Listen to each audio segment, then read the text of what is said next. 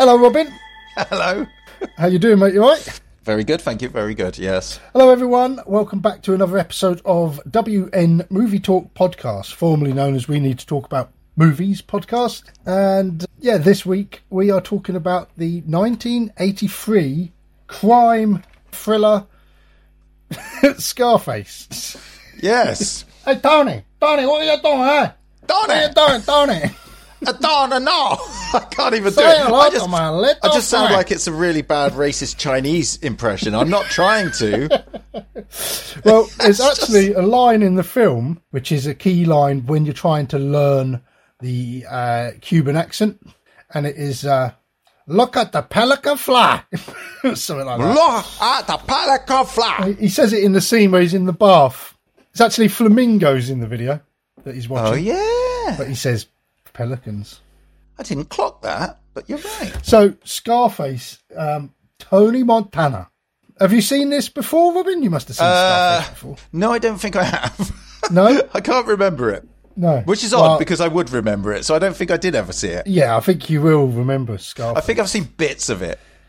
You know, I've caught the end where he's like getting shot and stuff, but yeah, I had been itching to watch this for a long time actually, and awesome. Yeah, it was good. I quite enjoyed it, but we'll get back onto that in a bit. Anyway, Yeah, jumping the gun, really. because we don't like to talk about the film straight away. We like to keep you lot waiting for ages, don't we, Rob? Well, yes, but we're not doing that on purpose. We're just having a waffle to start with. Just waffle. I will say, if you want to contact us, you can go over to facebook.com/WN Movie Talk Podcast and Instagram at WN Movie Talk Podcast. But also now we've got a YouTube channel. We've just set one up in the last day. There's only a couple of videos on there at the moment. One of them is a movie quiz, and I just threw it together quickly. 20 movie questions, and I've been told it's too difficult. I know the answers to the questions. I chose them. Yeah. But my wife had a go and she didn't get any. And she said, I think that's a bit too difficult. And then someone else has had a go. And they got 8. Oh, that's good. Out of 20. So that's all right. I said, We don't want people... it's fine. We don't want people... Next time I'll do an easy one. An easier one, perhaps. But so you can look us up on YouTube, WN Movie Talk. Hopefully you'll find us and have a go at the quiz. If not, just go onto our Facebook page and there'll be links up there. But I'd like to do some quizzes as a regular thing, just for a bit of fun. You could always do some on the podcast. We could quiz each other, I was thinking. Yeah, that would be good. Yeah, because obviously we don't do it live, so it wouldn't be... people wouldn't be able to answer straight off the bat, would they? But they would be able to answer within the week and stuff. We could. Yeah, but they can Google. That's the thing, isn't it? Are you suggesting that our listeners would cheat? I think if it was done online, it'd have to be us quizzing each other. Yes, fair enough. I understand what you're saying. And when I say our listeners, I mean Dave. Yeah, Rob. Yeah, Rob, even. Yeah, Rob. Did you get any feedback from Rob? Oh, what about his podcast last week? Yes, well, I did actually. He said, "You bunch of muppets. That's the last time I ever make the effort." Yeah, something like that. Good. Because last week it was, or the week before last, because last week was the COVID episode. But before that, Rob recommended Butch Cassidy and the Sundance Kid. He listened to our podcast. He said, "Thanks, gents. That was a lot of fun. I'm setting up a copywriting service where I'll be charging per word, so that email was good practice. Glad you enjoyed the film." And then he said, "I think it says more about you guys that 5 paragraphs was compared to War and Peace." That's brilliant. He's so right. But he said, "Keep it up. It was a lot of fun." So yeah, it's good to have an audience recommendation and a film that I hadn't seen as well, Butch Cassidy. And I like the idea. Good. I don't know if anyone else would fancy having a go at writing the bio like that for us to sort of feed off of that, because it saved us a lot of aggro, didn't it? Really, it kept us on track. It kept us on track. It did. Yeah. Rob did a good job with that. So if anyone else would like to do that or send in a recommendation, then the way to do it is to email us at wnmovietalk@gmail.com. I'll say it again, wnmovietalk@gmail.com. Thank you very much. Nice. So, I like it. Over on the Facebook, in sort of preempting the topic of Scarface today, I thought I'd share a picture of a gangster, a classic gangster, black and white trilby, Tommy gun. Yeah. And I've put favourite screen gangsters as a question. And Nath Kent 92 said, quite a recent one, Matthew McConaughey's gang in The Gentleman. Yeah, it's a good film. Have you seen that? Yeah, so I've still not seen it. No, we will watch it. I think Hugh Grant is brilliant in that. I've heard he is. Yeah. He's good, isn't he, Hugh Grant? In his later career, the back end of his career has been brilliant, hasn't it? He's diversified slightly in his characters. Yeah. It's not just the mumbling yuppie anymore. He's trying a little bit harder now for roles. But no, he was really good in it, actually. Yeah, he was. I was going to ask you first, before we went through these, because these are going to link into our discussion. I was going to ask, have you watched any films this week? Well, I was just thinking about that, actually, so I'd keep talking for a minute because I can't remember. Shall I tell you what I've watched? Yeah, because I didn't do any prep for this. I just literally rolled in. So, go for it. Well, I've watched The Three Amigos. Continuing my 80s comedy. Steve Martin and... Martin Short. Yeah. I'll tell you, it was a lot of fun. I enjoyed it.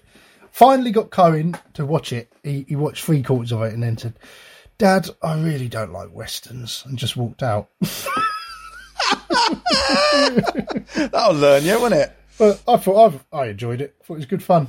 And I also watched a documentary called Beware the Moon, all about the making of American Wealth in London, which was really good. Oh, that sounds good. That sounds really cool. So you watch a film or not? Can you think? Well, this afternoon was watching The Great Escape. Oh, yeah. Classic Sunday afternoon movie. So that was on whilst I was sort of doing a bit of work. And then also, Terminator 2 last night. That was our sort of Saturday night movie. Saturday night at the movies. I'll tell you what I watched as well in preparation for this. Yeah. I remember when I first watched Scarface, it was on BBC Two on a Sunday night. Do you remember the series used to introduce a film each week on BBC Two? Movie Drome. Do you remember that? No. And it used to be Alex Cox, but this one was actually... sounds very much like penis. But this one was actually Mark Cousins introducing Scarface. Well, that's not very funny. I'm Mark Cousins, and I'd like to tell you about why I really like Scarface. It's the intricacies of the Palma's camera work that make it ever so interesting to me. I'm joking. But I do like Mark Cousins. He loves his film. But I did actually, on your recommendation, watch the Conversation. Oh yeah, did you enjoy it? I did actually. I thought it was really good. Yeah, interesting, really good. Isn't it? Classic. Where he goes to pieces at the end. Gene Hackman goes to pieces at the end, ripping his. Yeah, he does. Doesn't ruin the ending. Spoiler. Yeah. Jump straight in at the end. That's it. Just give it away for everyone. I wondered whether that was because I talked about Enemy of the State, didn't I? Mm.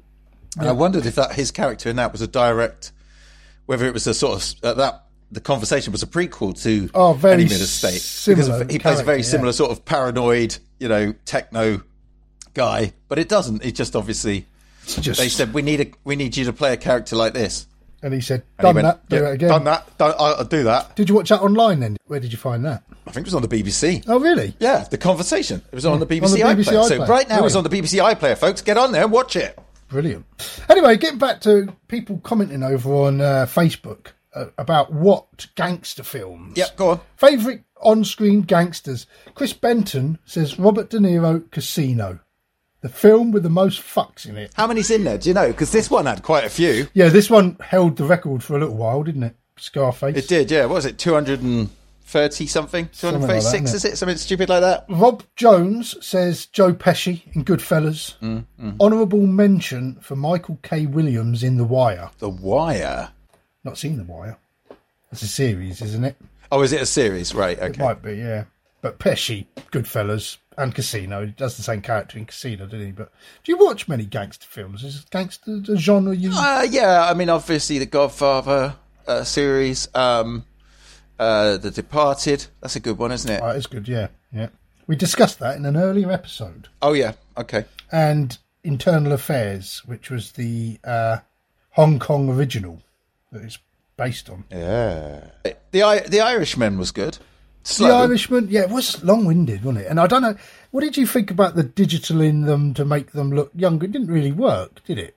Well, you could see it was happening, I think, and that's always the giveaway. And it's like weird when you got that scene with De Niro when he's playing the younger self, and he's kicking this bloke on the floor, beating this bloke up in front of his daughter. They've made his face look a little bit younger, but he's still got the body of a 90-year-old man trying to kick someone on the floor. Yeah. But really like Monty Burns kicking him. Yeah, they'd actually be better off just getting someone younger and a bit Putting slimmer. His face on. And put his face on it, yeah. Or just filming him from a distance, like they used to, body doubles. Yeah, or from behind, yeah. It was an interesting story. And Pacino was great in that as well, wasn't he? Yeah, he was. Yeah, no, I did enjoy it. And it was sort of tense. You could sort of see there were bits of it. It was where it was sort of heading to someone was going to get something at some point from somebody. But I must say, someone's going to be a double crosser.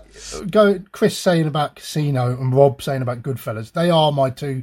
They're the ones I've probably watched the most. That and the Godfather films. But Casino, 3 hours long, and I can watch it again and again. Whereas The Irishman, I've tried watching it a second time and I didn't get very far into it. No, I could imagine that. Not quite the same. I was just going through this mafia list, and it's got English gangsters, and I don't always think that, you've got the American mafia, and then you've got English gangsters, haven't you, in my opinion? I don't think they're quite, although I guess they are the same genre, they're not, if you see what I mean. Does that make sense? You've got the old craze, haven't you? Legend, have you seen that? And that's what I was going to say, Legend's on this list, and that's the one I was going to say, Legends. I love that film. I think Tom Hardy's brilliant in that. Yeah. I just love the way he plays both brothers. What about the Kemp brothers? Played the craze in the older version. They didn't they? Yeah, it's all right. I just preferred the Legend with Tom Hardy. I just liked his, particularly the which one's the mental one? Yeah, Ronnie, Reggie, Ronnie or Reggie, isn't it?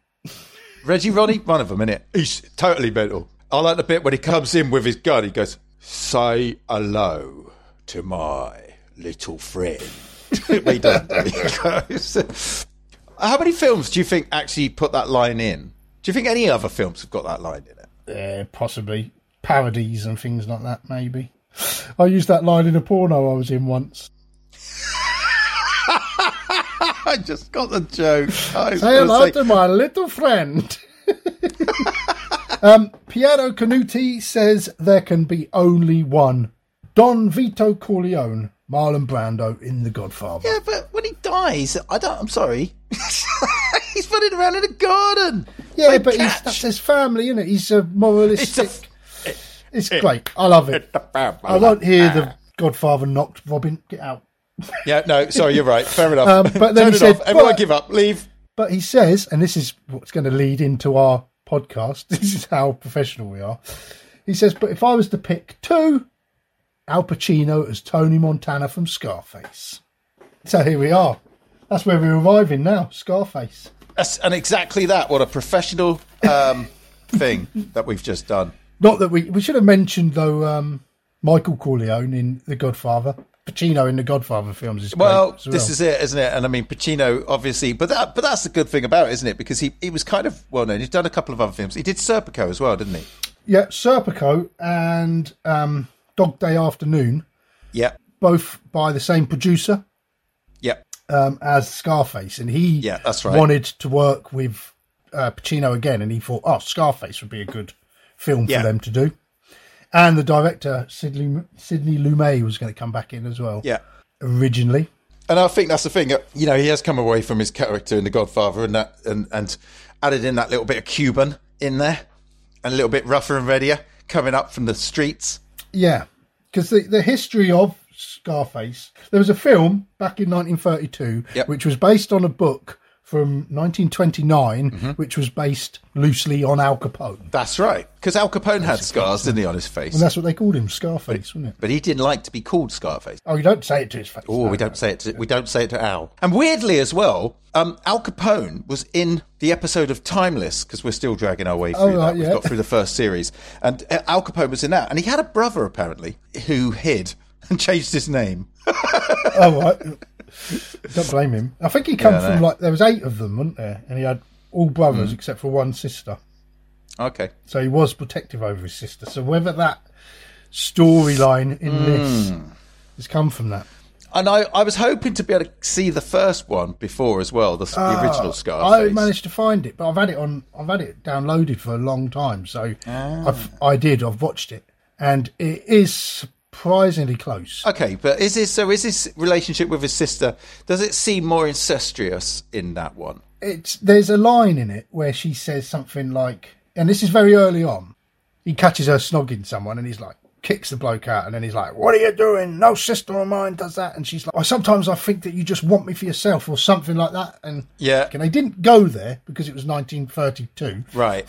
But yeah, it was. But it's very similar, the same story as in this. Except for the fact that was the prohibition. Exactly. And the cocaine is beer, really. Yeah. You know? Yeah. Which presumably is what Al Capone did more of. Exactly. It's based on Capone, isn't it? So yeah. And it's also Italians. But I think when they was looking for a way to remake it in the 80s, the Cuban boat lift just seemed like a great way. Perfect way in. And the Cubans weren't particularly happy with that, because from that point on, their reputation was somewhat tarnished by the film. Yeah, well, they was going to film the film in Florida, and there were so many sort of protests from the Cuban communities, right, that they ended up just abandoning filming there, and they filmed it. Was it LA? Did they film it back in LA? Yes, they did. Yeah, they did. Yeah, that's right. So because they didn't actually. Miami didn't want them either, did they? No, because obviously they didn't want the film to represent Miami, because it would give Miami a bad reputation, and they obviously want tourism and people coming in. Yeah, well, the bloke who was like the spearhead of the campaign against the film, saying, Cubans aren't all criminals. He actually got done for, I think, fraud and smuggling weapons. Yes. So, yeah, he just didn't do himself any favours in the long run. No. But I think it's an interesting concept for them to set it. And it's a different sort of feeling of gangster, isn't it? When you watch like the old gangster films, it's all guns and knives. But this, just the opening chainsaw scene, the first, it's like, oh, fuck, this is brutal, isn't it? It was, but then at the same time, it wasn't, because you don't see it. No, yeah, it's actually well done in that sense, isn't it? Because it's got that, you know what's going on, but actually all you see is a bit of squirty blood in his eyes. Yeah, it does look like there's a water pistol off screen shooting blood at Pacino's face, doesn't it? Yeah, it does. It's like just one the thing jet. is, because I watched a bit of there's a documentary on YouTube that talks about this film. So they kept getting an X for it. They couldn't get an R rating. Yeah, they kept getting an X. So then they took a few bits out, particularly that scene. So then they took a few bits out, and then they tried it again, and again that didn't work. And so they took some more out, and they changed a few more bits and diluted it down again, and they still couldn't get in. And eventually I think they took them to court, and it was like things like they got a policeman in who said, yeah, actually this is that's right, yeah, this is what's happening. So child psychologist, yeah, that's it. So it's kind of like, it's actually important that people understand that this is the way that things are going in that sense.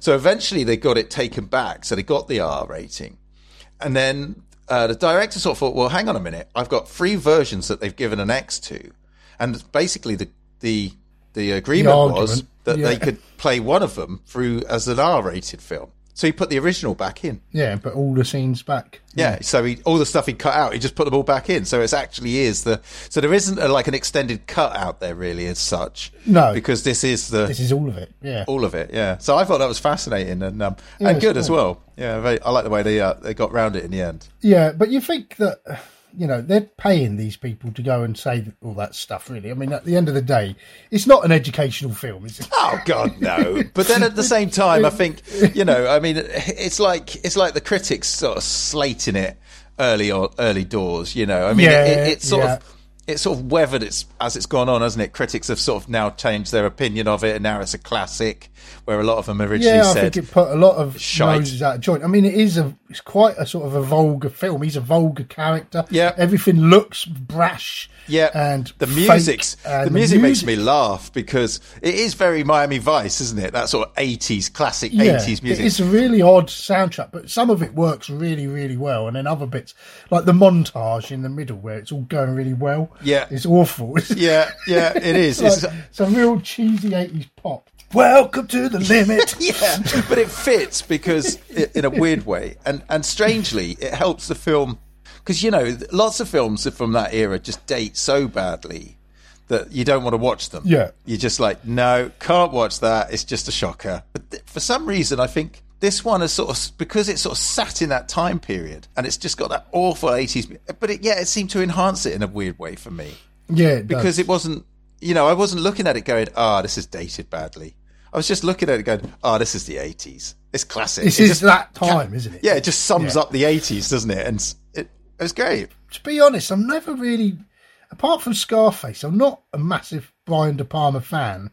I tried watching Carlito's Way last year and I couldn't really get through it. It was really cheesy, and the love scenes and like the relationship with this woman, I don't know, there's something about it, I was like, this is naff. But watching Scarface again, I think I need to revisit that. But then that's the thing, Scarface, you could argue that Scarface potentially could be really cheesy. Yeah.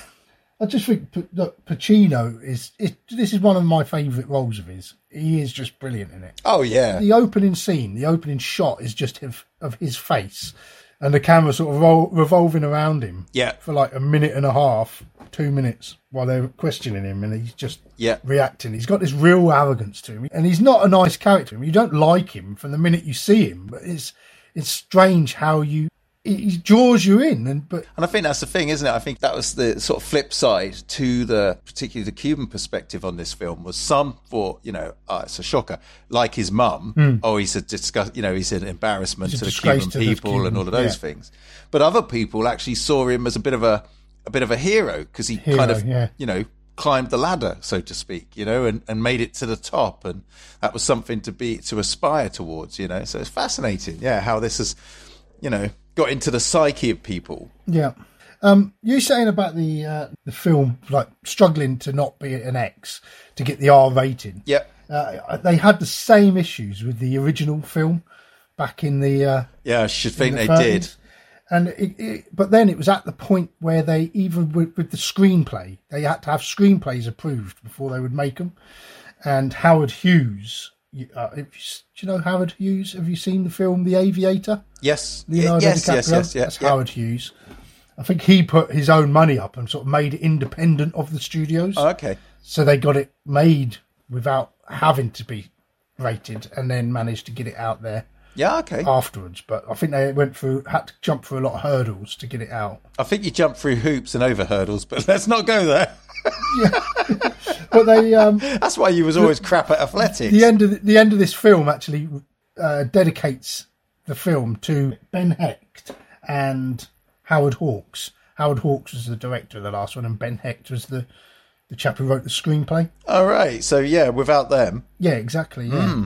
But it's a classic rise and fall story, isn't it? It's great. And I love the way, they got Oliver Stone in to do the writing for this before he was a director. I think he might have directed a film called The Hand at this point, a really shit horror film with Michael Caine. Yep. But this was before like Platoon and what have you. Oliver Stone had written a screenplay of Midnight Express at this point, I think. And I think he won an Oscar or an Oscar nomination for that. So they got him on board for this.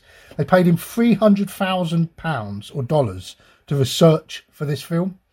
And at the time, he was a massive cokehead, and he was like just trying to give up coke. Yes. But then they give him $300,000, and he went and spent a lot of time in Cuba and Florida, hanging around with all the gangsters, with all the coke. But then he went completely cold turkey to write it. He moved to France, to Paris, got completely out of the way of coke, and wrote Scarface completely straight. And this was sort of his getting over cocaine. I don't think he's ever done any since. Crazy. And actually, that's great, because it shows, doesn't it, with as the film goes on, and his deepening addiction to the cocaine and the need to just bury himself. And then that bit at the end where it's effectively just a mountain. It's the picture behind you, isn't it? It's a mountain of cocaine, and he's just sticking his face in it and sniffing. And I think, isn't it right that it was baby powder or some sort of baby milk or something, wasn't it? I reckon he was damaged his lungs, and for years after this, he was still feeling the repercussions of snorting baby milk. Well, now they use like a powder that's basically, just vitamin B. But when they sniff it, they actually do get a buzz off of it as well, even though it's not dangerous. And it's very good for them because it's vitamins. Yeah. I like that. Have we actually told any of the story? Should we go through the... So, Tony Montana. He come over on the boat from Cuba. And basically, there's the Cuban... It was called the... the Mariel boat lift. Basically, refugees fleeing from... Cuba. It was Fidel Castro, wasn't it? The revolution. Fidel Castro in Cuba. And they all went to Florida. And Castro allegedly emptied his prisons and sent over thousands and thousands of his worst criminals as well. And that's what the story is, isn't it? He's off the boat. He's got his little tattoo. Yeah. They see a lot of them coming through, those tattoos. That's how they sort of recognise that they're prisoners. Yeah, that's how they rumble him, don't they, that way? Oh, I've done nothing wrong. Oh, no, I've never been to prison. Yeah, my father was a Yankee. Yeah. But he's so, like I say, his character is so brash. He's so arrogant, but he's in these loud Hawaiian shirts and later on in white suits. And I like the change. Collars. I like the change in him. I like the brash Miami shirts and things to start with. And then he gets it bit by bit, doesn't he? He inherits the money. I can't remember what he says at the pool. That's one of the famous, the sort of lines, isn't it? About the free. First, you got to get the money. Oh, first you get the money, then you get the power, and then you get the woman. Yeah, that's it, yeah. Yeah, because his mate Manny, he's a right sleaze, isn't he? Yeah. And he's just all over the women and like getting slapped left, right and centre. He is, isn't he? Yeah, he's got no skills. No, which is a shame. He's a handsome chap. You'd think if he could pull it off. But no. Maybe he did in Cuba. Maybe that was his problem. Like, going back to the chainsaw scene, it's like one of the first jobs they do is to kill one of Castro's men, one of his old generals, isn't it, in the camp, because they're put in like a refugee to get camp. their green cards, isn't it? Yeah. And it's a job that they've been set up for. So he kills Castro's general, then they get released, him and his mates. And then the next job they go to do is for this Omar, who is played by F. Murray Abraham. And they've got to go and just do a drug deal, isn't it? And it all goes wrong. They sort of say, give them to the Colombians. So you get the feeling it's going to go badly anyway from the fact that, Omar and his mate decide to hand them the Colombian job. Yeah. Almost as if to say that'll just kill him off and that'll be the end of them. So he doesn't trust Omar from the start. And he sees his mate Angel is sort of hacked to bits. But that scene, like you say, it avoids being gratuitous. But it's really well done. I love the way the camera fades away from the window and then goes down to Manny and that in the car chatting up the women and then goes back, and by the time it gets back you can just hear the chainsaws coming in. Oh, it's just great. Really, really interesting shots in that in this film. I mean, Brian De Palma, if you like him or not, I know I said I've never been that keen on him. I used to love The Untouchables. I think that was my first inroad into gangster films when I was younger.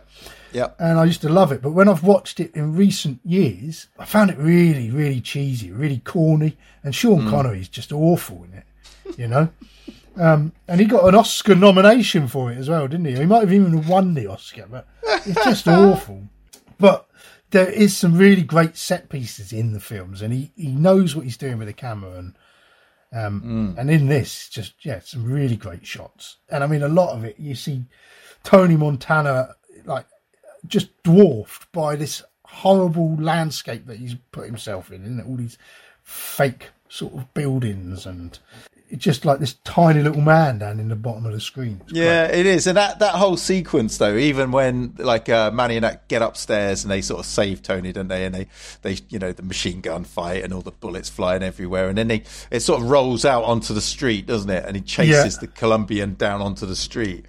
And I just love that bit. You got everyone standing there watching, and he doesn't give a damn, does he? He's just like, right, your turn. Bang, shoots him in the face. Right in the street, yeah. And it's just reckless. Yeah. And you can sort of see from that, there's no consideration for where he is or who's watching or any of that. He's just, right, revenge, bang, your turn, mate. Yeah. And he just sorts it out, jumps in the car, get out of here. And it's like, you can sort of see from that, he's got that reckless streak to him that he isn't going to stop, is he? He's just going to do what he thinks. Or do what he wants, sort of thing. And that Frank Lopez, when they go back, Omar takes him to meet Frank Lopez, who's the guy in charge. And you can see instantly Lopez is keeping him close because he's like, this bloke's a loose cannon. And Pacino is constantly sort of checking him out, recognises he's weak from the start. And as soon as he sees Michelle Pfeiffer coming down in the elevator... it's like, yeah, you can see where that's going to go. He has no respect for him. None at all. He's gonna bypass him, and sooner or later he's going to take him out because this guy's just going to get in his way. Yeah, he's literally in his way between him and the big top dogs, isn't he? Really? Yeah, and you can just see it coming. He sees Michelle Pfeiffer and he's like, yeah, I want that woman. And he makes up his mind from the start. And she invites him to dance. And he's so awkward on the dance floor. It's hilarious. And his suit, but at that point, it's a cheap suit he's wearing, isn't it? And he's like throwing himself all around the dance floor.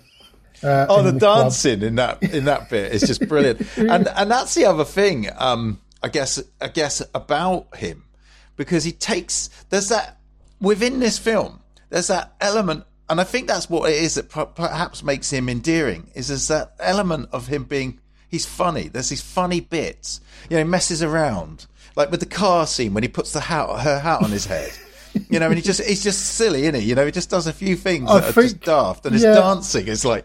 I think that the scene with the hat, I think, was Pacino fucking around. And she looks away and he puts the hat on and he's...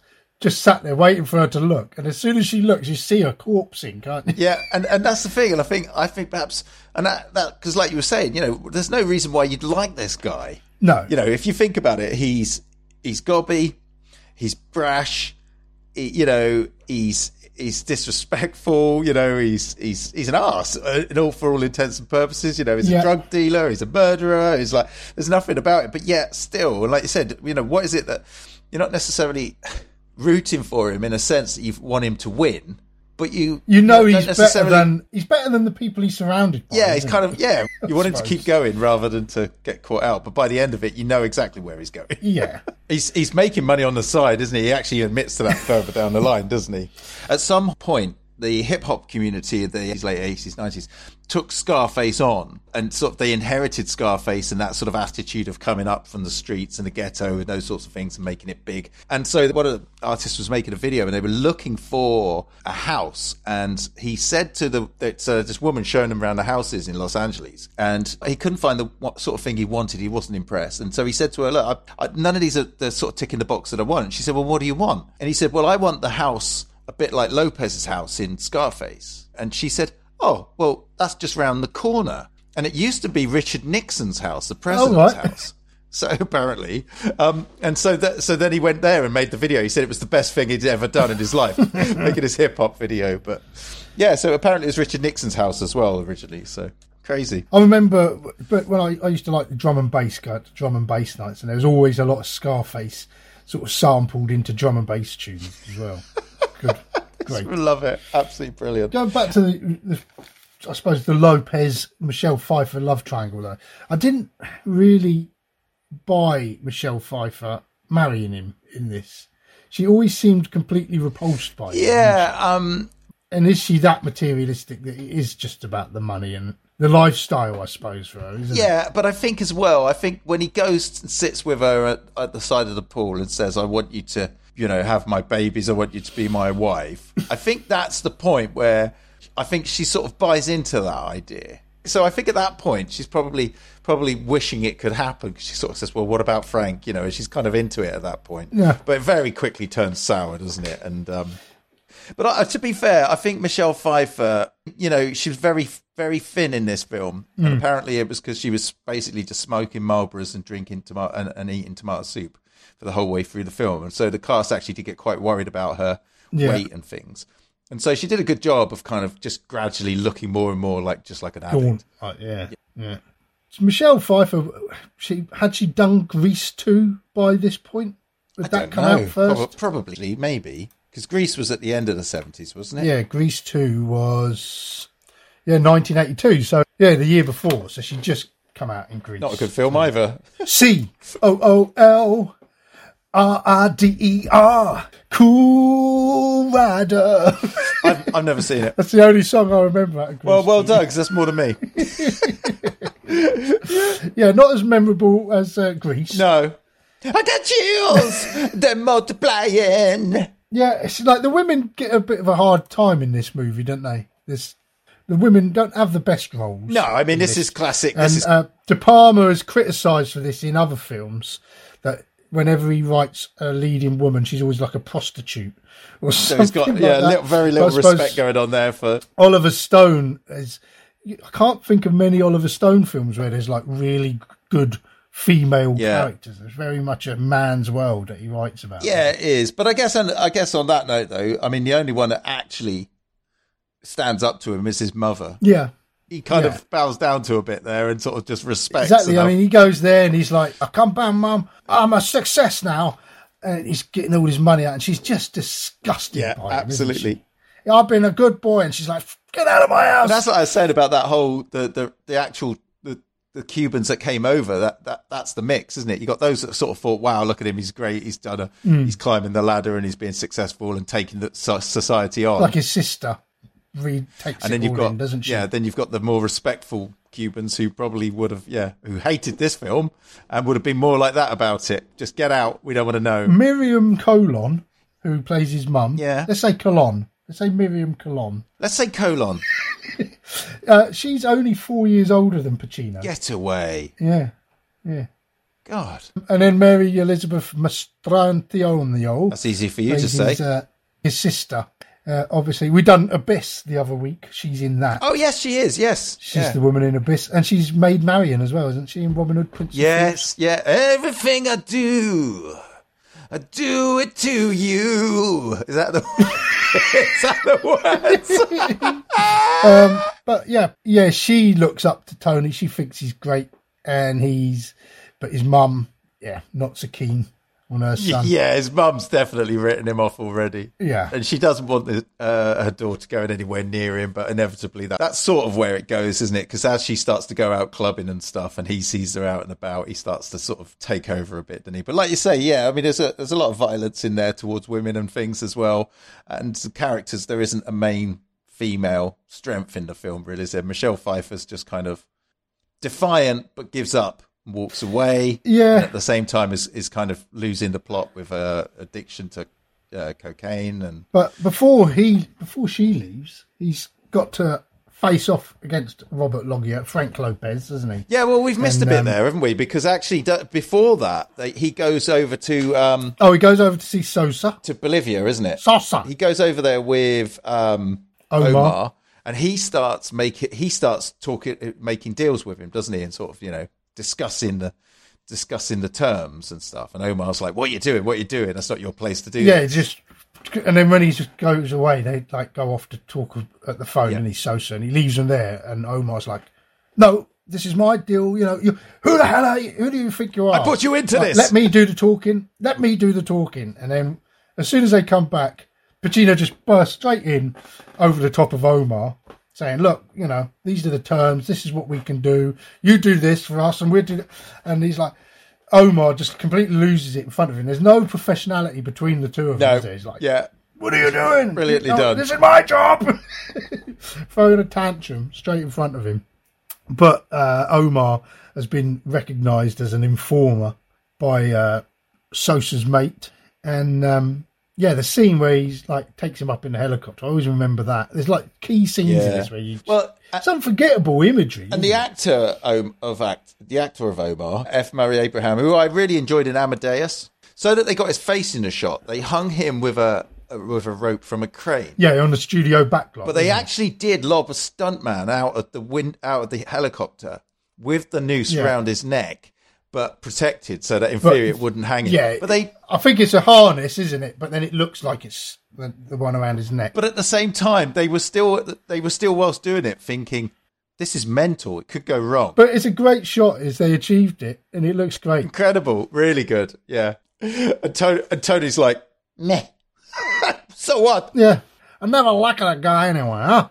So then he goes back to Lopez, and Lopez is he's fuming, isn't he? He's like, what are you doing? You can't set these deals up. What are you doing? That's what they're going to do when I haven't got the money. And he's like, it's okay, I'll make the money up. So Pacino's got it all in hand. Lopez, at this point, is starting to realise he's getting ousted. He's in trouble. He's in trouble, isn't he? He knows he's doing it to him now. So then he gets that policeman bursting, doesn't he? That's right. Go in and try and extort money out of him for protection. And again, Pacino's just not buying any of it. He knows he knows they're playing him, doesn't he? He sees it from every angle. It's great. Yeah, he does.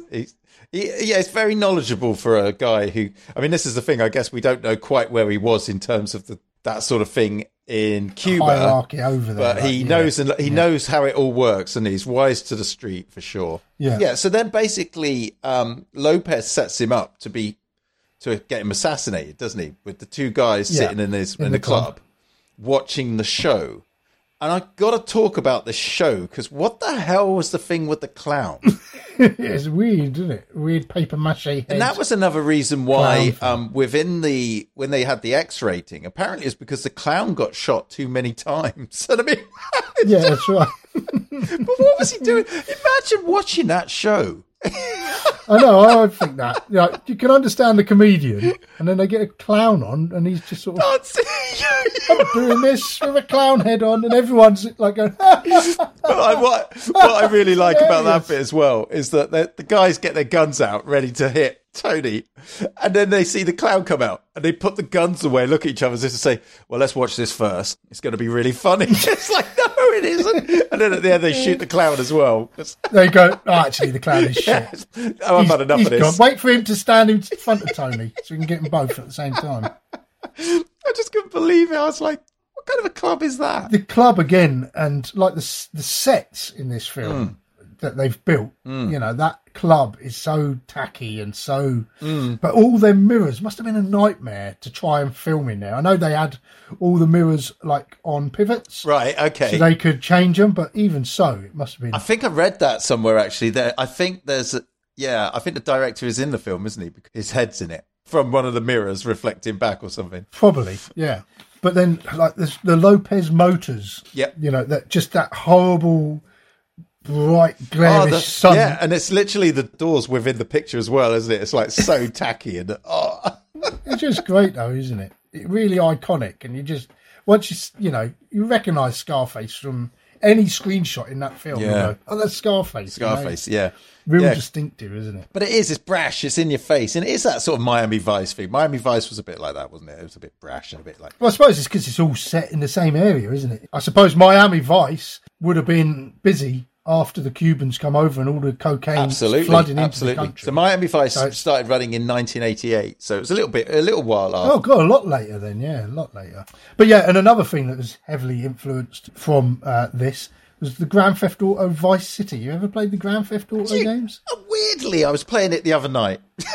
What, Vice City? Yeah, Vice City. Oh, it's great, isn't it? And that's like Carlito's Way as well. The lawyer in that is like Carlito's lawyer, isn't it? And Vice City, though, is very much the story of Scarface. It's set in the 80s in Florida, Yeah. Yeah. I did love Vice City, and now there's a lot of 80s songs that I love because of playing that game.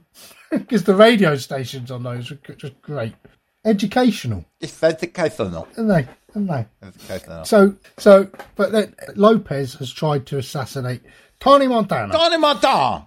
And he knows it's Lopez. Yep. So he gets his mate to phone up Lopez, phone him up at 3:00 in the morning, and then he goes back to Lopez Motors, doesn't he? Yeah.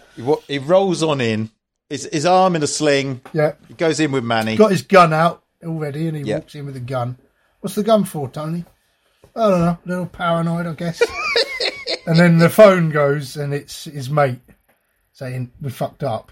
First of all, it's like, oh, that'll be Elvira. We'll let it go. I won't bother picking up. He said, I'll speak to her.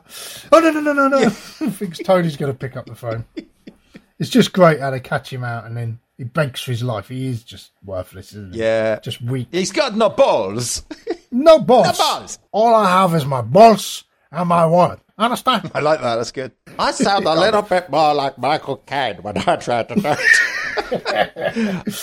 So he gets Lopez out of the way, and then that's it. Well, Manny shoots him, doesn't he? Running. Actually, because he gets Manny to shoot him. Manny shoots him, and he shoots the cop. That's right. He's like, "You can't shoot a cop," and you're thinking, "It's Tony Montana. He's gonna shoot the cop." I shoot the way I want. And he does. And he shoots him, and he's shot. So that's him. That's him out the way. Now he's in charge. And then goes pretty much then into the montage, which we discussed a bit earlier. But I love the the banker, when he first sees him turn up with a couple of bags of money, he's like, oh, lots of money. And then at the end, they're coming in with like 10 carloads of bags of money. And he's like, oh, for fuck's sake. He's like, I can't hide this anymore. How the hell is it? And then it switches, and then from that moment on, that's where the real paranoia really kicks in. Yeah. You know, you go to his mansion, there's security guards and cameras and gates, and he doesn't trust anyone, does he? I mean, he says it, doesn't he? The only person I trust is myself. And yeah, he's snorting a lot of coke, isn't it? Yeah, exactly. Frank said, don't get high on your own supply. That's right. Words. Didn't listen, did he? And don't shoot the bird with your word. You didn't say that. I just wanted to say it right. But yeah, no, and so he didn't heed the advice of those around him. No, like, don't mess with me. This is what Sosa says, doesn't he? He says, don't fuck me over. You don't fuck with me, Tony. Don't screw with me. He's paranoid in that here. He gets stung by the FBI in that first, doesn't he? Yeah, he does. Yeah, undercover. They catch him first. Is that before he's going to do the job? That's why he does the job, isn't it, for Salsa? Because he gets caught for the money laundering. We can get you off, but you're going to have to do a job for us. And that's to go to New York and assassinate the guy that's talking at the UN and then giving a speech at the United Nations. Yeah, he's basically going to grass up Sosa and his gang, isn't he? Yeah, that's right. And so Tony travels to New York with his sort of henchman, the Shadow, Alberto, who... I don't know if you noticed, I was looking at him and thinking, I recognise Alberto. And I tell you where I know him from is the guy in Breaking Bad who's in the wheelchair that blows up. Oh, right, yeah. Matey boy, but blows his face up, doesn't he? That's him as a really old guy. Oh, right. So, you know, he's carried on playing those sorts of gangstery sort of characters. Yeah. But, yeah, so they go to New York. Alberto plants a bomb, doesn't he? A radio bomb under the car. So they follow him. And then his wife and children get in the car. And then Tony's like, and the killer no, because that's exactly how he speaks. Well, that's it. There is some moral fibre there, isn't there? He can't kill the kids, especially when they're playing pat cake in the back window. Well, yeah. I mean, that guy obviously hired them to do that, didn't he? Well, I might get shot here, so I need you to. Yeah, can you two get up in the back window, please? Kids, go play pat cake in the back window.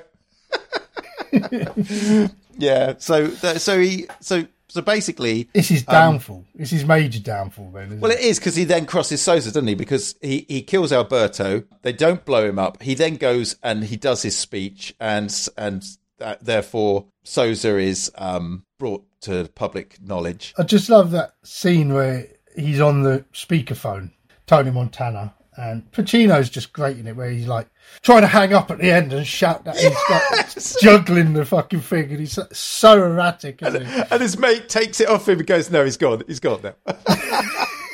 And then just basically his men are just babysitting him for the end of that. They are, aren't they? At the end, and it's just become such a decline because he just can't sort himself out, can he? He's gone. No. But anyway, so in the meantime, so Sosa declares war on him.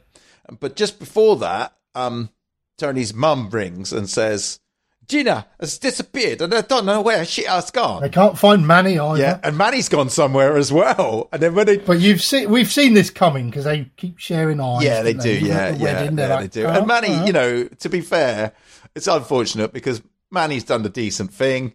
He's got to have married her. He's going to obviously try to support, be supportive. And, it's a family affair and it's lovely in theory. But when De Niro opens the door and it goes to his eyes, he's like, and then he shoots Manny. And it's like, oh dear. Yeah, it's all gone. And then, Manny, that's it. That was his closest friend. Yeah, absolutely. They weren't just partners. They was closest friends. And I mean, there's great banter between them throughout. And Manny's like the only one who can tell him to his face, Yeah. You're like, your wife's right, mate. You are being a prick. And there's some great stuff early on in that, actually. Their relationship's really good. And it's nicely done when they're doing the dishwashing bit.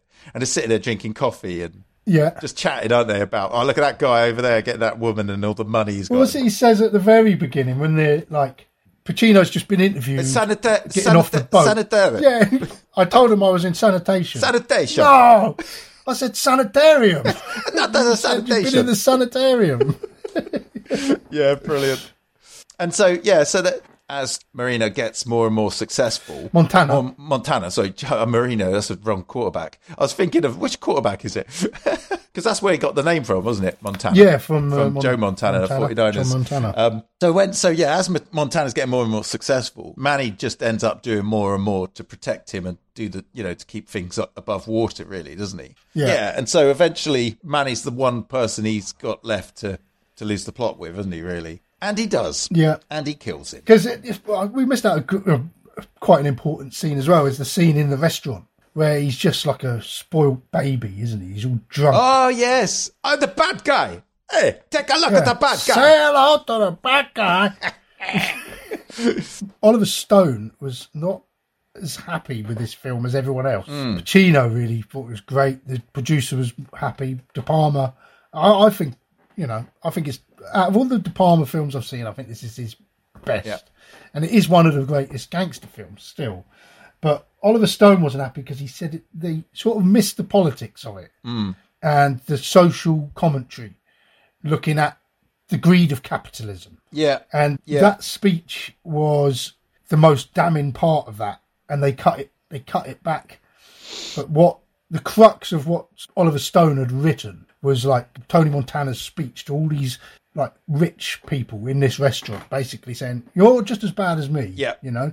I kill for it, but you'd go about it in a backstabbing sort of way, And it was carved back, and that sort of got glazed over. You didn't really get that. Yeah, that's right. Because I mean, he's basically said, you need me because I'm the bad guy and I make everyone look better. Yeah, yeah. And that's the gist of it that comes across. That's left in there, I suppose. Then, isn't it? But and again, that's another one of those reasons why I think, at that point, even though he's losing the plot, you're kind of thinking, yeah, he's right, isn't he?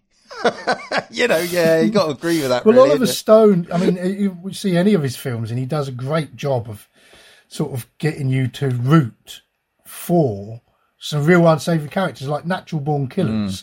I don't know if you've seen that, and Woody Harrelson, when he's giving that interview to Wayne Gale, and you just listening to him going, yeah, he's right. Yeah. The rest of you are fucking mental. He's fine. Yeah. Go around killing everyone. Yeah, and it's a good, it's a skill to have, isn't it? That where you can actually get. Well, he sees what is bad with society and how society creates these monsters. You often talk about art being a mirror to the society that we live in, and particularly at that time, that's exactly what this was. It was a mirror to what was going on in America. All right, slightly sort of movied up and glorified in certain aspects and so on, but there was a reflection there of what was happening. And I think, to be honest though, I think when you're saying about the political element to it, I'm in a way, I'm glad that isn't too heavily pushed in this film. Yeah, because I think it would have taken away from the film itself. I think if it had become too political, if there were too many political speeches, if it was too preachy, I think it said enough without it being too sort of lectury. And Tony Montana spent more time giving speeches like that. I think I would have shot him myself. It's actually in the original film. The film starts with like the 1932 version. It starts with like a caption at the beginning of the film, which is sort of saying like, this sort of thing happens, and what is our government going to do about this? This is up to you, government, to put these men in their place, And there's a scene in the middle of the film as well where they're talking to newspaper editors and politicians, and they're all going like, this is up to you to do this, and this is our responsibility to highlight these people. But your newspapers are causing like scaremongering, and then they're like, yeah, but people need to know, to be able to stop it.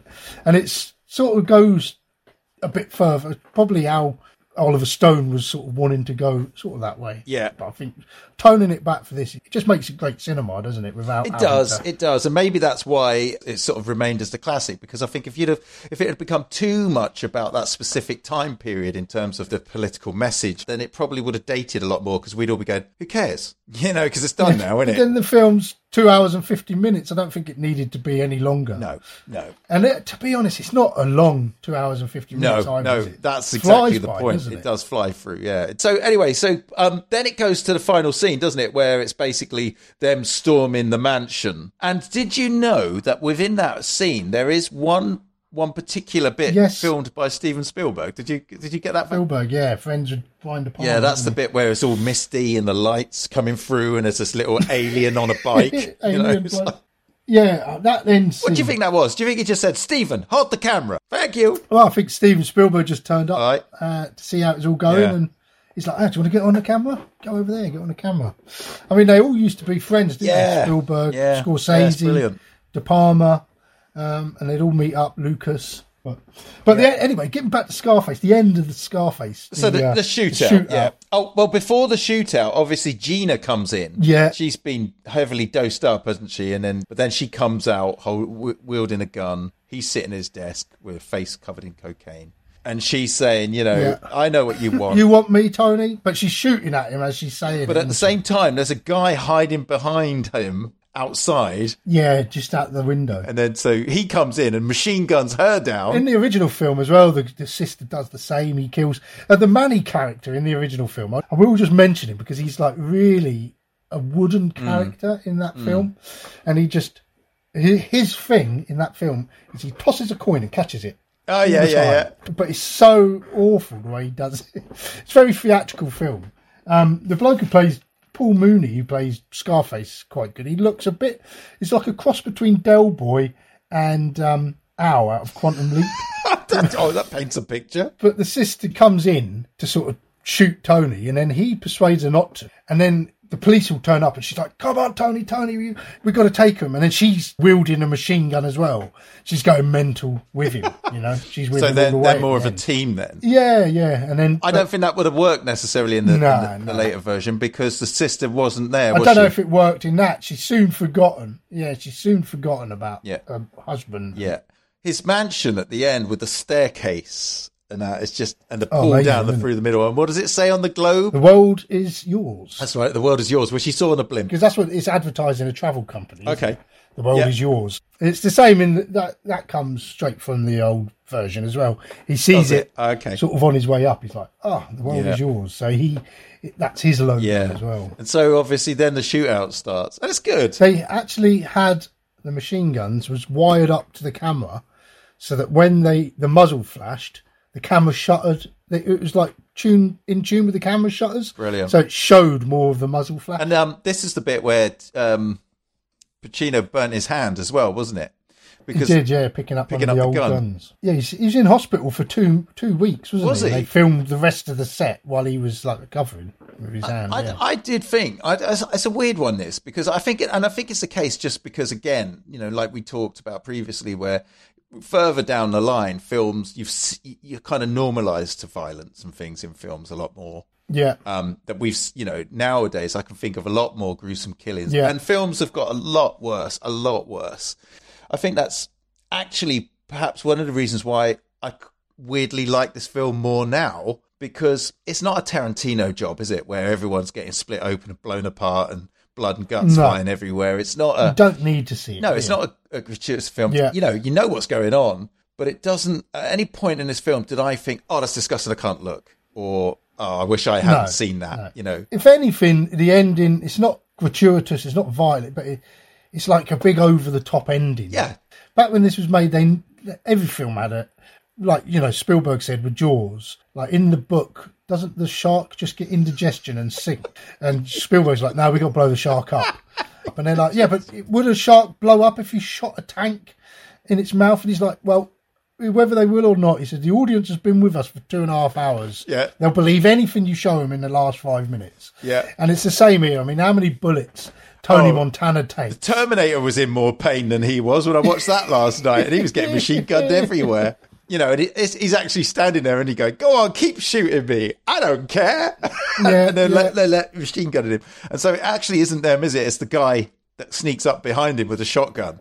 Yeah. And he shoots him in the back. And again, though, there, he falls in the water. And there's no hole in his back. There's just water. There's blood in the water. And he's face down in the pool, isn't he? They get shot over the balcony. If you imagine that being done by Tarantino or actors today, it would have been horrendous.